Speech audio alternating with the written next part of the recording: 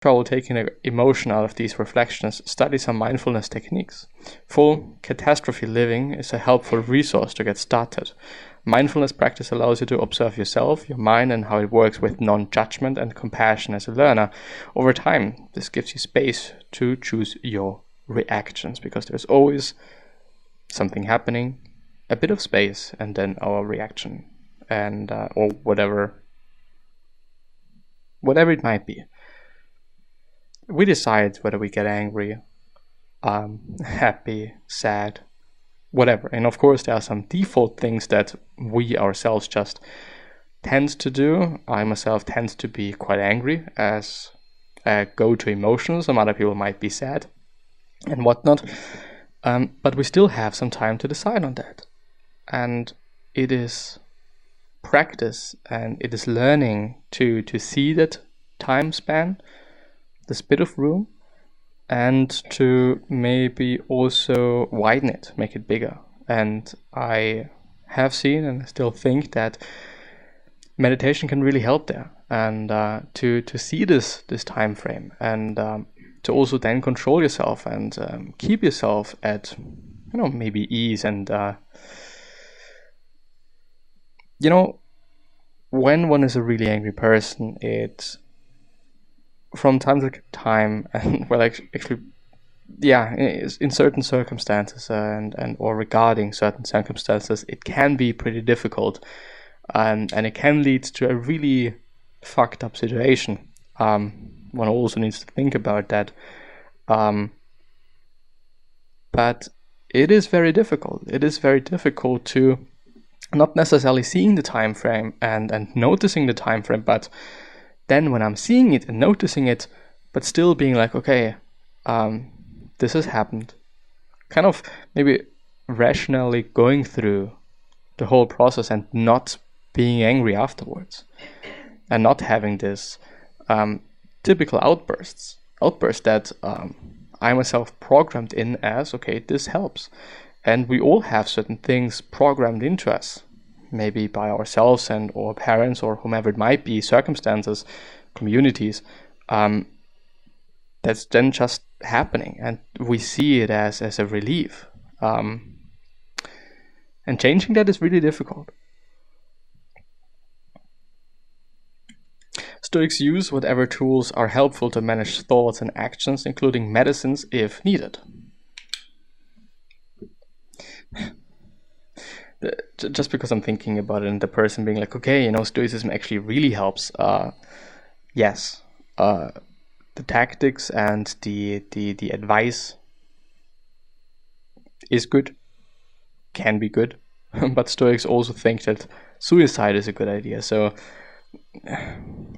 it's always really difficult to take something and be like, okay, this is one thing, a soul thing, and I really believe in it, and I think it's 100% the truth. Because very often it's not going to be the case. Very often it's just not going to be that. It's parts of it is going to be good. Some other parts are going to be definitely shit, because I think that practicing suicide or saying that suicide is a good idea or always kind of a good escape, I don't think so. I don't think this is good advice. I don't think this makes too much sense. But yeah.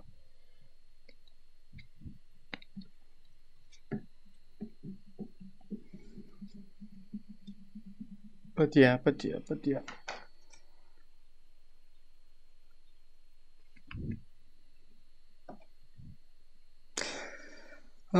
Let's see. Let's have a look. Where's the line between following the principles of Stoicism and just being emotionless? I still think it is actually still very interesting to see people being like, okay, Stoicism is only about being emotionless and having no soul and being this empty shell, but this is not really the case. I just started getting into learning and navigating Stoicism. It's has really helped me with my OCD/obsessions with perfectionism and anxiety overall, along with my reaction things. But emotion-wise, unrecruited love, anger, guilt, desperation, regret, where is the line drawn? Similar to that, sad, Stoicism isn't, and I want to underline that several times, isn't about being emotionless. It is about feeling the emotion, processing, and then moving on. We don't shut ourselves off from emotions, we feel it. We don't let it dictate our big picture decisions, but we certainly don't bottle it up. It's about dealing with them. It's not about not seeing them, it's not about ignoring them, it's not about these things. It is about maybe actually also using them. Using the anger, using the sadness, and actually also letting it happen, and noticing that it is fine that these emotions happen, that you actually do not have to bottle it up, or you shouldn't be bottling them up, because it is not very sensical. But yeah, this is a bit too loud, I think. But yeah, period. I think it's actually very interesting that it is such a common misconception, and people also know that it is such a common misconception, but still is a misconception. It's actually very interesting and very strange as well. Looking for advice on practicing amor fati. I see the wisdom in amor fati and don't have much problem putting it into practice for less consequential or repeatable things. Things that come with heavy consequences or certain once-in-a-lifetime choices I have a lot harder time with. I work hard to show compassion to myself, but something in me can't seem to let it go.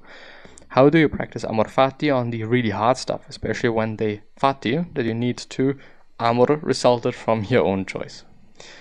I can really see that it is difficult then to love your faith when you yourself really fucked it up.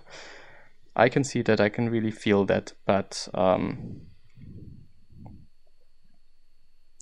I'm thinking about it, it's still the same. It is a unique situation, and it is a very strange and bad situation, but it will still be the same. Whether it was introduced by you or somebody else, maybe with the caveat of realizing that you can really learn a lot from the past mistakes and use it as dumb and as cliche as it might sound.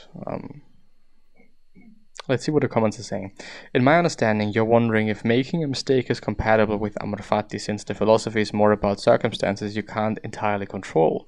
People say you learn from mistakes, but the point made seems to be that these experiences build on who you turn out to be as a person. Any hardships help shape your character stronger and more determined, or at least you should try them to do that for you, even if they are caused by yourself in the first place. Hope that helps. There's actually more to that. I think in the end, I do want to underline that Stoicism is just, it's just a philosophy, it's just guidelines.